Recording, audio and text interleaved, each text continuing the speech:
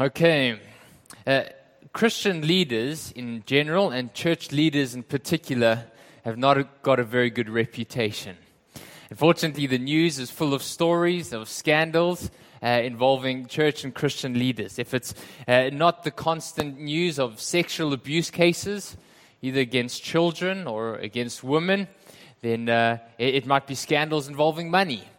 Church leaders buying private jets and super yachts and holiday homes in the Caribbean. And not to mention churches being very secretive and private about what happens with the finances, where it comes from, where it goes, and what happens in between, right? And if it's not that, we hear stories of church leaders becoming controlling and manipulative and domineering, building their own empires. Celebrity pastors with high-tech security details. The church leaders have not got a good reputation. And it feels like the days are long gone when church leaders saw themselves as servants of a congregation, there to help bring the congregation to maturity. But today's passage of Scripture, in 1 Peter chapter 5, gives us a different view of church leadership. And so let's dive into that. Now today we come to the end of our series through the book of 1 Peter, which we've called the Splendour in the Furnace. And in this book, we've seen how Jesus calls his followers, those that are Christians, to a radically different worldview, a different paradigm. And the worldview he calls us to is, he says in chapter 1, that Christians are a different kind of people. We live with a different kind of hope. We have a different view of suffering and a different view of joy. And the reason why Peter gives us this different perspective is he says there's two things that we need to learn as we've gone through the book of 1 Peter. The one is that Jesus Christ himself, his own pattern of life and ministry was suffering first and then glory. And he says for those that are Christians, a Christian means a little Christ. That's where the word originally comes from. For those that are Christians, our lives will follow Jesus' pattern. You don't become a Christian and then just life becomes supernaturally glorious overnight without a trouble for the rest of your days. Actually, our lives are to follow the pattern of Jesus, suffering first, leading to glory. And there's a second reason Peter gives why we should be those with a different worldview around suffering and hardship. And that is because he says in the midst of the furnace of affliction, in the midst of the difficulty, God wants to do something beautiful, something splendid inside of us. God uses the trials in our lives and the difficulties and the oppression and the persecution to shape our hearts and to make us more like Jesus.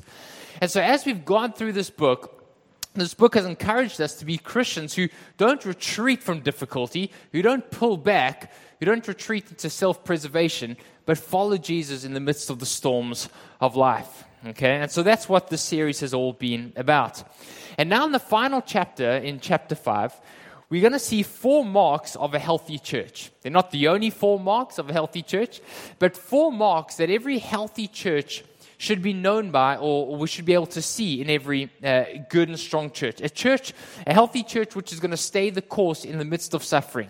A church which is going to keep its eyes fixed on Jesus and not retreat. A church which is going to stay faithful to who Christ is, even when the difficulties come. Okay? And so those 4 marks are, I think we've got them up somewhere, elders whose eyes are fixed on Jesus, pastors who lead joyfully, generously, and humbly.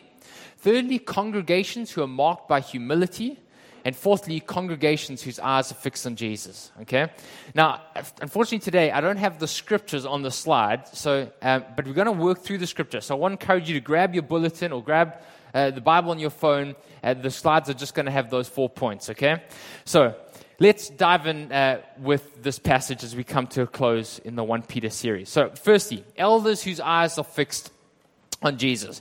So look at verse 1 and 2 with me of 1 Peter chapter 5. Look at what it says. Peter writes this. He says, I exhort the elders amongst you, as a fellow elder and as a witness of the sufferings of Christ, as well as a partaker in the glory that is going to be revealed, shepherd the flock of God that is amongst you.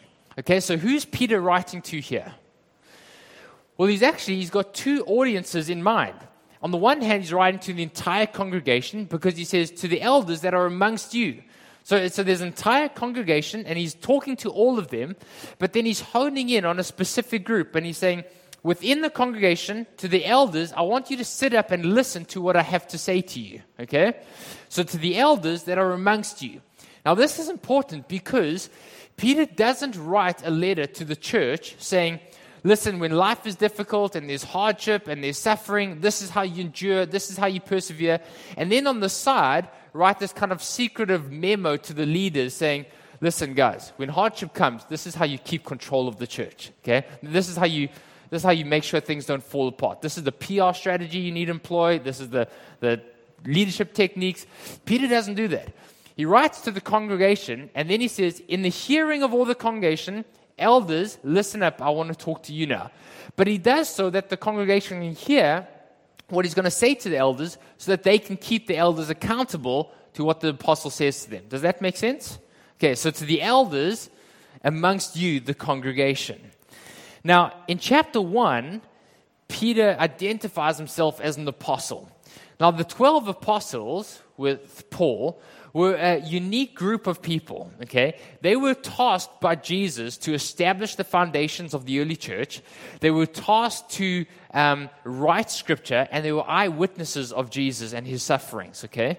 The apostles had a unique calling which ordinary Christians like you and I and church leaders today don't possess. They could say things that church leaders today don't get to say. Okay, they had this calling from Jesus to write scripture and to establish the early church. But here in chapter 5, Peter doesn't call himself an apostle. How does he identify himself? As an elder. To the elders amongst you, I write as a fellow elder.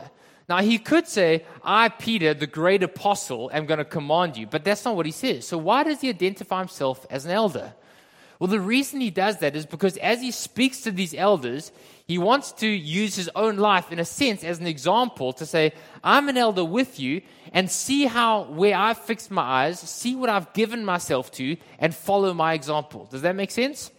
And so Peter writes, to the elders amongst you, the congregation, as a fellow elder amongst you. And then he says two things. How does he identify himself? He says, I'm a fellow elder, and two more things. I'm a witness of Christ's sufferings, and as well as a partaker in Christ's future glory. Now, what on earth does that mean, and why is that important? Okay, well, it means two things. Peter's writing, and he's saying, as an elder that's being given this responsibility of leadership in the church, I've fixed my eyes firmly on Jesus Christ and on two things in particular. One, his sufferings and his death on the cross.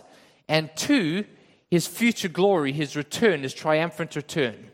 So saying, as an elder, I've fixed my eyes on Jesus. One eye is fixed on Christ and dying on the cross, his crucifixion. I'm a witness of his sufferings. But my other eye at the same time, I've got an eye that's always aware that Christ is going to come back. Christ is going to return in glory and triumphantly. Okay? And so this is what Peter's saying. As I go about my ministry, as I serve the congregations that I minister to, I'm one who keeps my eyes fixed on Jesus, his sufferings, and his glory. Friends, this is a very important mark of a healthy church. That every church should be bifocal in a sense. We should have our eyes fixed on Jesus, but there's a part of us that always remembers Christ's death and his suffering on the cross. We never move away from that. But we're not 100% hinged to this. There's a part of a healthy church, of every Christian, that our eye is always fixed on Jesus' future glory, his coming and his return. And remembering this, and the reason for this, Peter says, is not only must a church be like that, but its leaders must be like that. And so a church must have leaders whose eyes are fixed on Jesus. Now, why is this important? Well, it's important for a whole host of reasons, but let me just give us one or two. Firstly, think about leaders. If the elders' eyes aren't fixed on who Jesus is, what are their eyes going to be fixed on? Are they going to be fixed on themselves? They're fixed on their empire, their kingdom? They're going to start to lead the church as if it's an extension of themselves. They're going to start to do things and say things that they think is right, not what Jesus says is right. They're going to start to lead the church as if it's their own business. And they're going to say what they think is a good idea, or lead it how they think is a good way, as opposed to what Jesus says. They may start feeling entitled to certain privileges or ease or comfort. What's going to keep these leaders faithful in their call to lead Jesus' people towards Jesus? Well, it's leaders whose eyes are fixed on Christ, on his suffering on the cross and his coming glory. But additionally, the reason why this is so important is because when a congregation is suffering, when a congregation is going through hardship, when a congregation is feeling persecuted, when there's oppression and difficulty, what's going to stop this congregation from retreating into self-preservation? What's going to stop them from running away and just going towards ease and comfort? Well, they're going to need to be reminded. They're going to need leaders who say, remember Christ's suffering. Remember the pattern of Jesus. It's suffering first and then glory. A congregation under attack is going to need leaders who say, keep your eyes fixed on Jesus. Don't retreat into self-preservation. Remember Christ's suffering, and that your suffering isn't the ultimate suffering. Jesus died for the sins of the world. But remember that Christ is coming in glory, and he promises that his glory will be your glory as well. And so that's why the Apostle Paul tells this young church leader, Timothy, in 1 Timothy chapter 4, he says, Timothy, as a leader, watch your own life and watch your own doctrine very closely, for in doing so, you will save both yourself and your hearers. You see what he's saying? He's saying, as a leader, Timothy, make sure you don't get distracted. Make sure your eyes don't focus on yourself. Make sure you don't start building your own empire or your own kingdom. Be a leader whose eyes are fixed on Jesus. And so that's what Peter's saying here. He's saying, as a fellow elder amongst you, to the elders amongst you, follow my example. Be elders whose eyes are fixed on Jesus. Okay? Second thing Peter's going to say is a healthy church is pastors who lead joyfully, generously, and humbly. Let's look at those two verses again, verse 1 and 2. He says, exhort the elders amongst you, as a fellow elder and as a witness of Christ's sufferings, as well as a partaker in the glory that's going to be revealed. And then he gives an instruction to these elders. He tells them to do something. And he tells them, shepherd the flock of God that is amongst you. Now, that word shepherd, it's obviously the verb. He's telling them to do something. It means just to take care of the flock of God that is amongst you. But the verb is, I don't know how to grammatically say this, is the verbal form, there's probably a better way of saying that, of the noun, which is simply to be a shepherd, okay? So think of in the Old Testament, King David, before he becomes king, he's a shepherd, and that's what Peter's saying, just be a shepherd. The word for shepherd and the word for pastor are actually the same thing. And there's an amazing verse, it's somewhere in the Psalms, Psalm 78 or somewhere around there, it says, God took David from shepherding sheep to shepherding his people. David never stopped being a shepherd. He just changed his flock, right? From the sheep on the field to the nation of Israel. But here Peter writes and says, to the elders amongst you, now I want you to pastor God's people. So what does that tell us?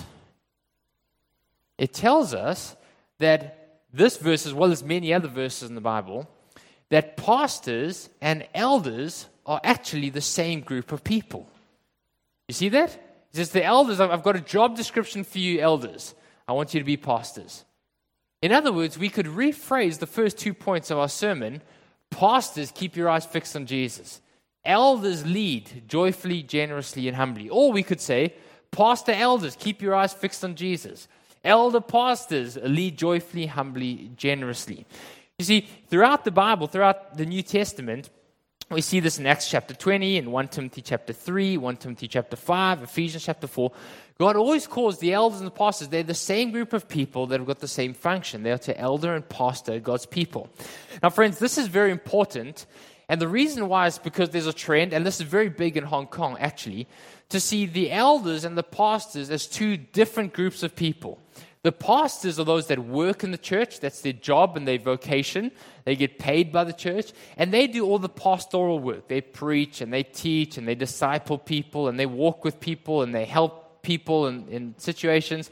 But then the elders is a separate group of people. They are like kind of a board of elders or kind of like a board of directors. And they look after strategy and finance and vision and hiring and that kind of stuff. But actually, throughout the New Testament, again and again and again, God calls the elders, pastor the people amongst you, because the elders and the pastors are actually one group of people that God calls to lead and to shepherd his church. And so the question is Oscar a pastor? Absolutely. Is Ed a pastor in Watermark? Absolutely. Is Chris Thornton an elder in Watermark? Absolutely. Just as much as Franklin or Ed or Oscar or anyone else. Is Simon going to become a pastor today? Absolutely, even though he works with IBM, right? Just pastor that congregation there at IBM, Simon. To the elders amongst you, shepherd the flock of God. Now, look at what he says here. Shepherd, who does he tell these elders to shepherd? Shepherd your own church in your own name, right? No, what does he say? Shepherd the flock of God. Whose people, whose congregation is this? Who does the church belong to? Belongs to Jesus, right? So as tempting as it may be for me to rename Watermark Kevin Murphy's Ministries Extraordinary International, that's not a good thing. If that ever happens, please shoot me or don't allow that to happen, okay? Because the congregation is not their congregation. It doesn't belong to them. They are merely servants of the congregation to shepherd and pastor God's congregation. In fact, we see this in verse 4 where Peter writes and he says, when the chief shepherd appears, that's Jesus, you will receive the unfading crown of glory. So in other words, the congregation belongs to Jesus. And these elders, shepherd, pastors are not in charge, doesn't belong to them. They are merely under shepherds, under Jesus, that have been tasked with the job of teaching, leading, and bringing the congregation closer to Jesus, to help the congregation fix their eyes on Jesus. Now, what are these elder pastors meant to be like? What are they meant to do? Well, Peter gives us 3 statements of not this, but this. Okay? So let's look at the first one. He says, shepherd the flock of God that is amongst you, exercising oversight, not under compulsion, but willingly.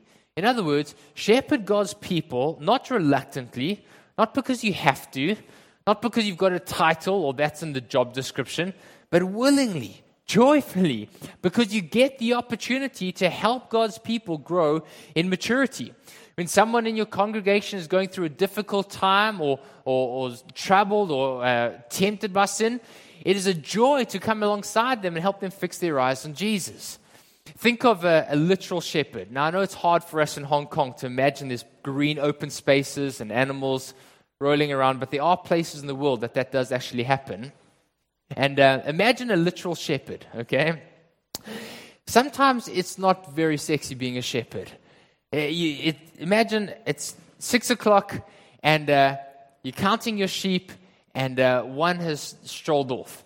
And you can hear the wolves are out there and you think, time to check out. Sorry, I'll check on you tomorrow morning. Best of luck. I hope you have a good night, right? I've got to get back to my family.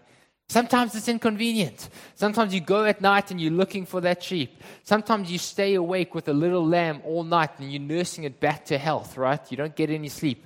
It's kind of like being a parent, right? Wilson, I saw Wilson here earlier, had matchsticks to keep his eyes open. It's kind of like being a new parent, right? You pour out your life, and that's what Peter's saying. Do so not under compulsion, but willingly. Secondly, he says, do so not for shameful gain, but eagerly. In other words, don't shepherd and pastor these people calculating what you can get out of it. Okay? Doing a cost-benefit analysis. Is this going to work out for me or not? So again, imagine our shepherd here, okay? He's about to go back home, the end of a long day, and he counts the sheep, and he realizes there's one sheep that's missing. And he quite quickly realizes which sheep it is. It's that one that always goes missing. It's the one that's got that weird ear that does that strange thing, and it's got like a funny leg, and it can't really walk properly, okay? And he's tempted to think, I couldn't really sell that sheep for very much anyway. I'd rather get an extra hour's sleep. I'll just won't tell anyone. I'll just pretend something happened to it, right? What kind of lousy shepherd is that? No, shepherd loves the sheep. And so he says, okay, fine. Let me get my pack. Let me go and find that stray sheep and bring it back. The shepherd doesn't do a cost-benefit analysis. Right? I wonder whether this is going to work out for me, an extra $50 versus an extra hour's sleep. No, I think I'll go I'll go and help the sheep. No, out of the joy that he has for the sheep, because he wants to see the sheep doing well, he goes after it. I had a friend in school. Well, before I tell you that story, here Peter says, do shepherd the sheep amongst you, the congregation, God's flock, not for shameful gain, but eagerly. The context here is he's talking primarily around money and wealth. Don't do it because you can gain financially from it and that you're going to make a lot of money, but do it because God's called you to do it, right? Now, in the context of Hong Kong and marketplace elders, they're not going to get paid anything for being elders. But there is the question you could ask of doing it for shameful reputational gain. So maybe it's not going to make you rich, but actually you can feel like yeah, that'll look good on my CV, or people will esteem me, people will honor me. And Peter says, don't do this for shameful gain, either for the honor that could come your way.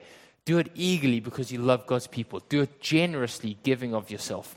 When I was at school, I had a friend come to me. He was in a drama class, and the class had been given, each person in the class had been given a character that they had to do a 3-minute monologue, impersonating this character. And he came to me and he said at lunchtime, and we were talking about who everyone was given. And so my one friend comes to me and says, I've forgotten the word. What is the word? It's those people that steal money. And I was like, I don't know, bank robber or, insurance salesman or something like that. Sorry if you're insurance. But I don't know, who steals money? He says, no, those Christian people. Like, those Christian people, I don't know, the ushers, someone who counts the money, I don't know. I'd never been exposed to dodgy leaders. Like, an evangelist, that's it, it's an evangelist. I've been asked to be an evangelist. And that was his paradigm, that evangelists, pastors, leaders, their job is to fleece the congregation, to take as much money from the congregation and build their own empire and buy massive jets and yachts. Friends, if you're here this morning and you're new to church or you're not a Christian, maybe that's your idea. Maybe you see Christian pastors on TV and you think these guys are just in it for themselves. Friends, I'm so sorry for the fact that the church has ever given that impression. I really am so sorry. It breaks my heart. This is what God calls us to. Don't worry about those bad examples. This is what God calls us to. Elders shepherd the congregation, not for shameful gain, not for what you can get out of it, but eagerly, generously, and joyfully. Finally, the last thing is, he says, not domineering over those in your charge, but being an example to the flock. In other words, lead with humility. Don't lead arrogantly, not from your position.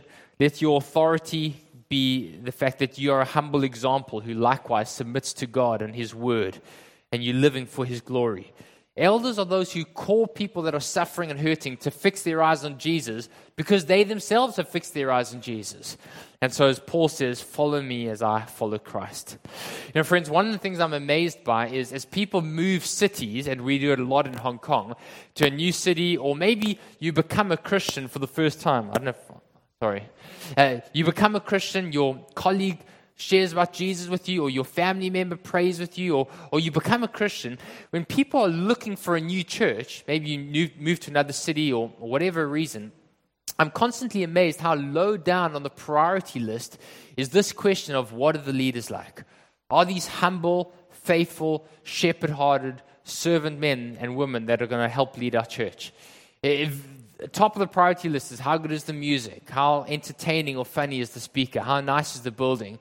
And yet one of the most important things about a healthy church is not how pretty the building is, but are these leaders men and women whose eyes are fixed on you and are calling the congregation to do the same? So that's the second point. Okay. Pastor shepherds, pastor elders who lead joyfully, generously, and humbly. Third thing is this. Congregations who are humble. Let's look at verse 5 together. Peter writes and he says, likewise, you who are younger, be subject to the elders. Now, just so you know the word younger it generally means literally younger in age, but it can also mean younger in maturity. And so most of the commentators said that because of the Greek and the context and the sentence and the grammar, what Peter's saying here is those of you that aren't elders, honor those that are elders, okay? Not just those that are younger in age. So just to clarify that. Then he goes on to say, clothe yourself, all of you, elders and non-elders, clothe yourself, all of you, with humility towards one another. For God opposes the proud, but gives grace to the humble. So we've just seen in the section before, Peter calls these leaders to lead not domineering, but gently, with humility. And now he says to the whole congregation, not just the elders, to all of you, let this be a mark of your congregation. That together you come to church week in and week out. You go to CG with humility, seeing how you can serve and love and encourage one another. You see, sometimes a congregation is led by arrogant, domineering leaders. Those who think that the church is their own empire, an extension of themselves, right? But sometimes a church can be led by a strong Sometimes a church can consist of a congregation that sees the elders or the leaders just as mere servants to do the work of ministry on their behalf. So it's the elders that must go and evangelize on their behalf, or the elders must go and visit the sick on their behalf, or the elders must do ministry on their behalf. And the congregation can kind of see themselves as entitled to be served by the leaders. But what Peter says here is all of you, whether you're a multimillionaire or whether you're saving money to send home to your family, every one of us, no matter what your position or your title or where you serve in the church, clothe yourself one another with humility. And the word clothe there is actually, it's the verb to put on a cloth. But in the ancient world, there was an apron that slaves wore that was of the similar word. And if you were a slave in a household, you would wear this apron as you served your master or as you went to the marketplace to go and buy goods on behalf of your master. And this apron would distinguish those that were free from those that were slaves. And so Peter's saying here, clothe yourself, but the connotation is put on the servant's apron. As you come to church, clothe yourself with this apron that says, here I am to serve one another, not be served by one another. Friends, as we said earlier, you may be a millionaire, you may be living carefully to send money home. What makes a church a healthy church is not the size of the congregation or the size of the bank balance, not how good looking the worship leaders are or how beautiful the building is. When a congregation comes together, clothed with humility, willing to serve and love one another.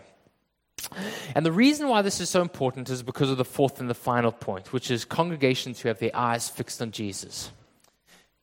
Because this humility is going to protect us against spiritual attacks and against the devil's schemes. So let's read verse 6 and 8 together. Peter writes and he says, humble yourselves therefore under the mighty hand of God, so that at the proper time he may exalt you. Verse 8, be sober-minded, be watchful, because your adversary, the devil, prowls around like a roaring lion, seeking someone to devour. But you resist him, stand firm in your faith, knowing that the same kinds of sufferings are being experienced by your brothers and sisters all over the world. So here in this final paragraph, Peter tells us to do two things, to be humble and to resist the devil. Okay? Now, what's interesting is that there's one other place in the New Testament epistles where the writer also quotes Proverbs 3 that says, God opposes the proud but gives grace to the humble, and that's in James chapter 4. But in James chapter 4, in the very same paragraph, he also says, resist the devil. So here in the two places in the New Testament where the instruction is God opposes the proud but gives grace to the humble, therefore humble yourselves under the mighty hand of God. At the same time, he also says, resist the devil. Now, what's the connection between being humble and resisting Satan who wants to take you out? Well, it's a good question, right? Peter's absolutely right when he says that there's a devil who wants to destroy you. Friends, if you're a Christ follower this morning, there is a devil who wants to destroy you and destroy your faith. He wants to take you out. He loves it when we start to just toy with a little bit of sin or when we start to compromise. He rubs his hands with glee when he sees our hearts getting hard towards God or towards one another because he's prowling, waiting to destroy us and to destroy our faith. But the way that he does it is not doing it suddenly. The way that he does it is by slowly and surely wearing down our faith in the faithfulness and the trustworthiness of God. Okay, does that make sense? So C.S. Lewis put it like this. He said, the safest road to hell is the gradual one. The gentle slope, soft under your feet, without sudden turnings, without any milestones, without any signposts. See, friends, if you're a Christian this morning, Satan does want to destroy you. He wants to take you out. But he's not going to do it by waking you up one day and suddenly you doubt the existence of God. He's going to do it by slowly dripping seeds and dropping seeds in your mind of half-truths. Slowly doubting whether God is really for you, whether God is really faithful. He's going to do it by making ourselves think of ourselves more highly than we ought to. He does it by sowing lies of false teaching in our mind, which is why we need to humble ourselves under God's word, under God's truth, and why we need leaders that can bring us God's word and say, keep your eyes fixed on Jesus. He does it by making us feel sorry for ourselves when things don't go our way or when we face suffering or persecution. Which is why we need shepherd leaders who can remind us of the pattern of Christ, suffering first and then glory. Which is why we need leaders who can come around us and lift our eyes to Christ and pray for us when we don't have the energy to pray for ourselves. Friends, the way Satan will do it is by puffing us up with pride, by telling us that we're better and more wonderful than people give us credit for, and to tell us that we deserve more in life. Friends, which is why we need a church family that can wash us with the gospel. Remind us that it's our sin, it's my sin, it's your sin that put Jesus on the cross. Which is why we need a church family that can come around us and remind us of suffering and then glory. And can remind us that Jesus will come again and utterly and finally destroy his enemies. See, friends, the opposite of humility is pride. And pride is the devil's forte. It stops us seeing our need for God. It stops us seeing ourselves very clearly. It stops us seeing our own sin. It allows us only to see other people's sin and magnify their sin. And ultimately, pride destroys our relationships and leads to isolation and individualism. C.S. Lewis put it like this. He said, "Pride is a spiritual cancer. It eats up the very possibility of love, of contentment, even common sense. The Christians are right. It is pride which has been the chief cause of misery in every nation and every family since the world began." And that raises a terrible question. How is it that people that are quite obviously eaten up with pride can say they believe in God or appear to be very religious? I'm afraid it means that they are worshiping a God of their imagination. Friends, because of our sinful nature and because there is a devil, we are constantly going to be tempted with this challenge of pride. We're constantly going to think of ourselves as more highly than we ought, better than we are, and we're going to think that we're entitled and deserve a certain area of comfort in life. The devil's rubbing his hands with glee at the thought of you and I being destroyed with pride. So what do we need? What do we need? We need a community that's going to come around us and remind us to keep our eyes fixed on Jesus. And we're going to need leaders whose eyes are fixed on Jesus themselves and going to remind us to remember Christ and his sufferings, Christ and his future glory. That are going to remind us that the pattern of Jesus is suffering and then glory. That are going to remind us that it's our sin that put Jesus on the cross. And so there's no reason to become puffed up with pride. But are going to remind us that Jesus is coming and one day he's going to wipe away every tear and every sickness. And he's going to destroy Satan and sickness and sin and suffering forever. Friends, for 9 weeks we've been looking at this book of 1 Peter. This remarkable little book. And it's a book that calls us to see our difficulties as a severe mercy, as a kindness of God. To see the trials that we go through as a kind of furnace of affliction that does something beautiful and splendid inside of us. In this book, in chapter 1, Peter called us to see those of us that are Christians as a different people, with a different hope, view suffering differently, with a different view of joy. We've seen that Peter's called us to be holy because God is holy. We've seen that Peter has called us to see the church as a temple of God's presence on earth, built on the rock and the foundation that is Christ himself. We've seen that Peter's called us to, in the midst of unjust suffering, not to exert our rights and to fight back, but to submit and to surrender to those that God puts in our lives. We've seen that Peter's called husbands and wives to love and serve each other, not assert their self-rights, but to sacrificially serve one another. We've seen in chapter 4 how Peter said, pray for your enemies, bless those that persecute you. And we've seen in chapter 4 how he calls us to be a gospel community, not a self-centered community, but a community that serves one another and looks out for the interests of others. And then finally, last week we saw how Peter said, do not be surprised when hardship and suffering comes, because you carry the name of Jesus. And now Peter calls us to be a church, a healthy church. A church which is marked by those in leadership and the congregation whose eyes are fixed on Jesus, remembering Christ. One eye fixed on his cross and his suffering, one eye fixed on his coming glory. Friends, as we've journeyed through this book, it's been a prophetic word from God for us. God has been speaking to our church. The gospel does call us to be a different people, to live with a different hope. And if we follow Jesus faithfully, in Hong Kong, we will have trouble. We will have difficulty. There will be suffering and there will be opposition. But Peter reminds us that the suffering and the opposition God is using as a furnace of affliction to do something beautiful and splendid inside of us.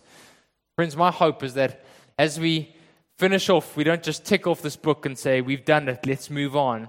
But that as the trying and difficult seasons come, we will come back to the book of 1 Peter again and again and remember Christ our Lord.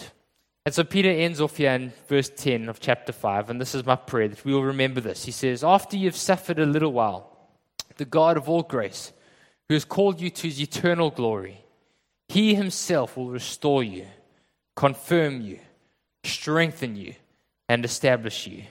To him be the dominion and the glory forever and ever and ever. Amen. Let's pray together.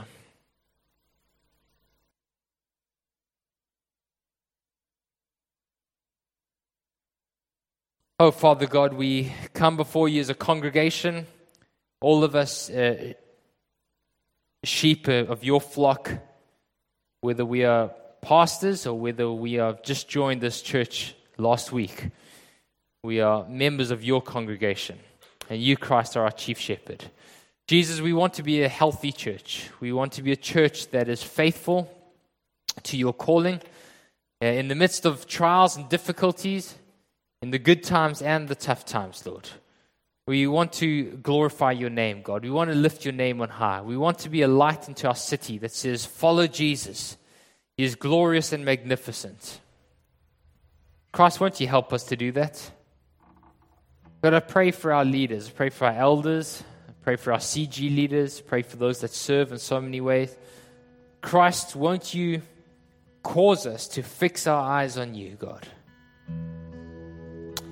God, even if you have to do it with a degree of severity, Lord, even if you have to grab us by the collar, God, don't let us get sidetracked, God.